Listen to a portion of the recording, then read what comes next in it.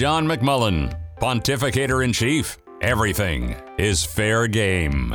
This is the John McMullen Show, live from the Coachella Valley. Here's John.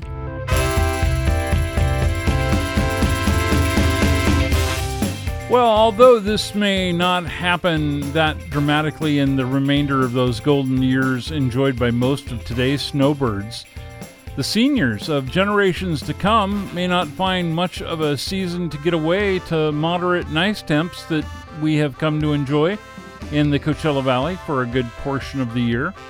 Researchers from the University of California are predicting that the days before the thermometer climbs above 86, that's the sweet spot when things start to change, we're told, maybe getting 86. So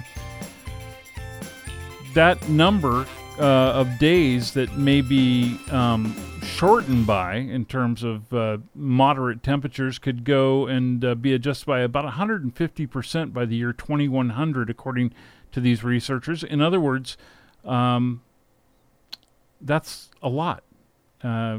It's going to impact our season here down the road a significant number of days.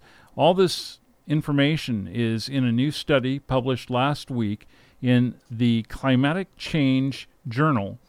It is the work of Earth System Science doctoral student Cindy Yanez at UC Irvine, and she, by the way, is originally from the Cathedral City area.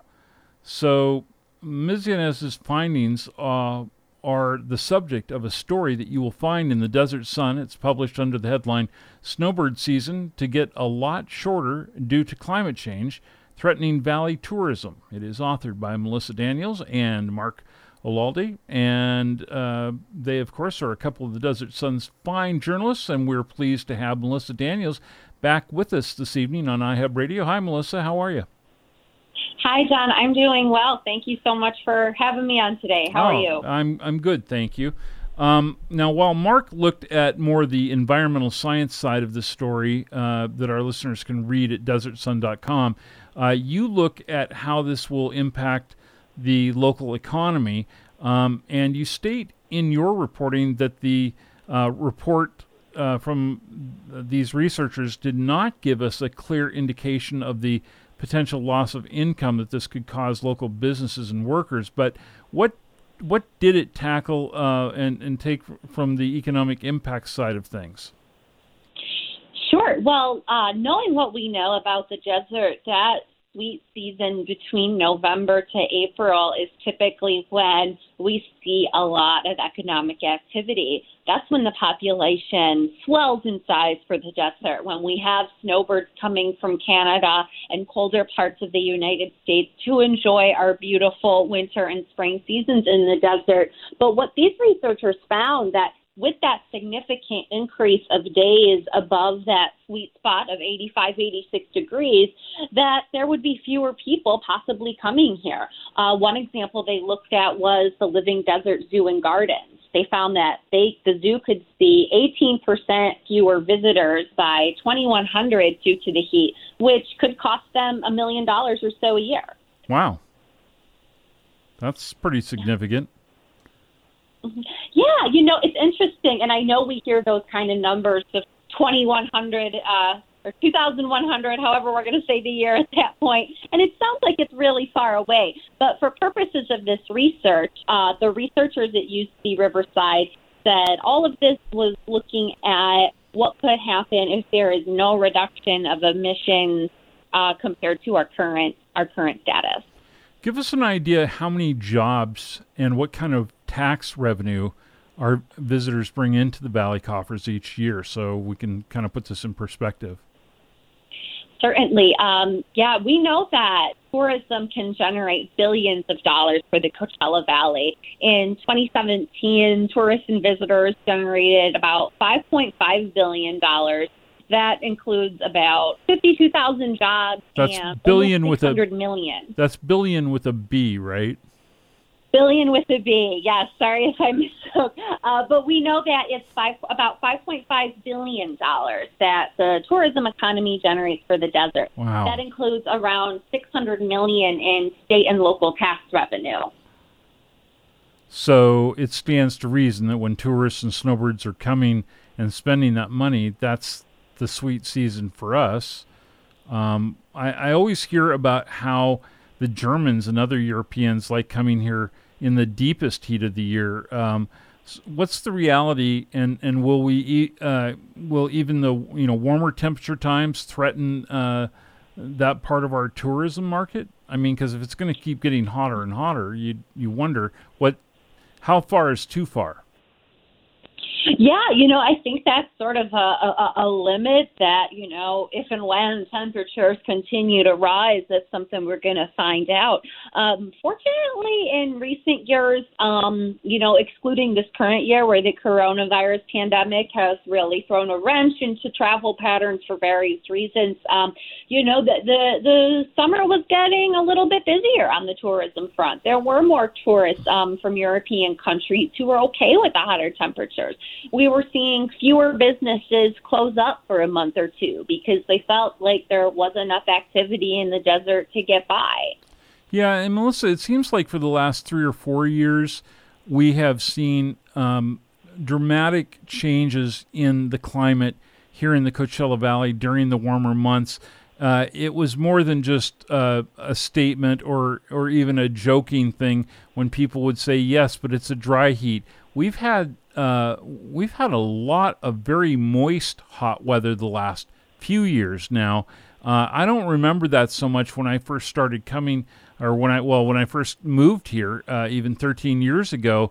The summers were for the most part pretty dry. We didn't have, like Arizona had, the monsoon seasons, and now it seems like we're getting a lot of that monsoonal moisture here. So I keep wondering how that, when you have 110, 115, 121 even, and moist weather, how that's going to impact our economy in the here and now, not even looking forward to 2100. Certainly. I think that's a wise observation, and I think it's something that the tourism officials in the area are definitely aware of.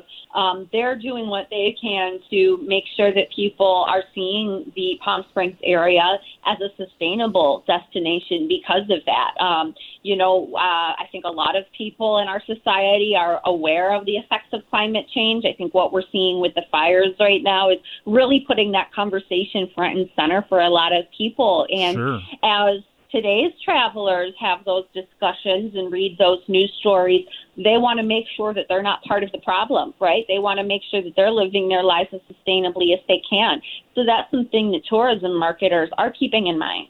Well, and the CVB leadership, like Scott White and mayors and people who do economic development stuff like CVEP does out here, all those folks want to have a hand in making sure that we are attractive to long-term, residents, to part-time residents, to all the visitors who come here and spend their wonderful dollars with us. But I don't think it's as easy as Mr. White just sending a letter to Mother Nature and saying, would you please be nice? So what are they saying that they're able to do, or how are they incorporating this into the work that they're doing to keep people coming here in spite of weather changes? Yeah, you're going to see hotels do things like embrace water conservation, have recycling efforts, even have local composting efforts for their restaurants. You're going to see local governments continue to encourage alternative modes of transportation. All of those things kind of factor into marketing your destination as sustainable. As far as some of the broader policy considerations that local governments and state governments are having, it's looking at those long-term targets. It's looking at what can be done to reduce emissions to mitigate those effects of climate change. And as for the study author, did you talk with her directly? I didn't. My great colleague Mark did that. Okay. And we have to split the difference on stories sometimes because we're busy reporters. Right. No, I totally understand that. And it makes sense that you have somebody who has a perspective on the environment and somebody who has a perspective on economic development and the economy in general here, working on something like this in collaboration, because it affects so many different people. But with the number of people who actually have jobs that support the tourism industry here, and we've certainly had a taste of this with the COVID nightmare that we've been through this year. It concerns me that if we're cutting out even 25-30% of the days that normally typically would be that comfort zone weather season for people touring into the market, that those are days that ultimately come down to nailing people who are business owners, people who are employed in the tourism and hospitality trade, because if those people aren't going to be here as long, is it going to be sustainable for them to live here and to survive here?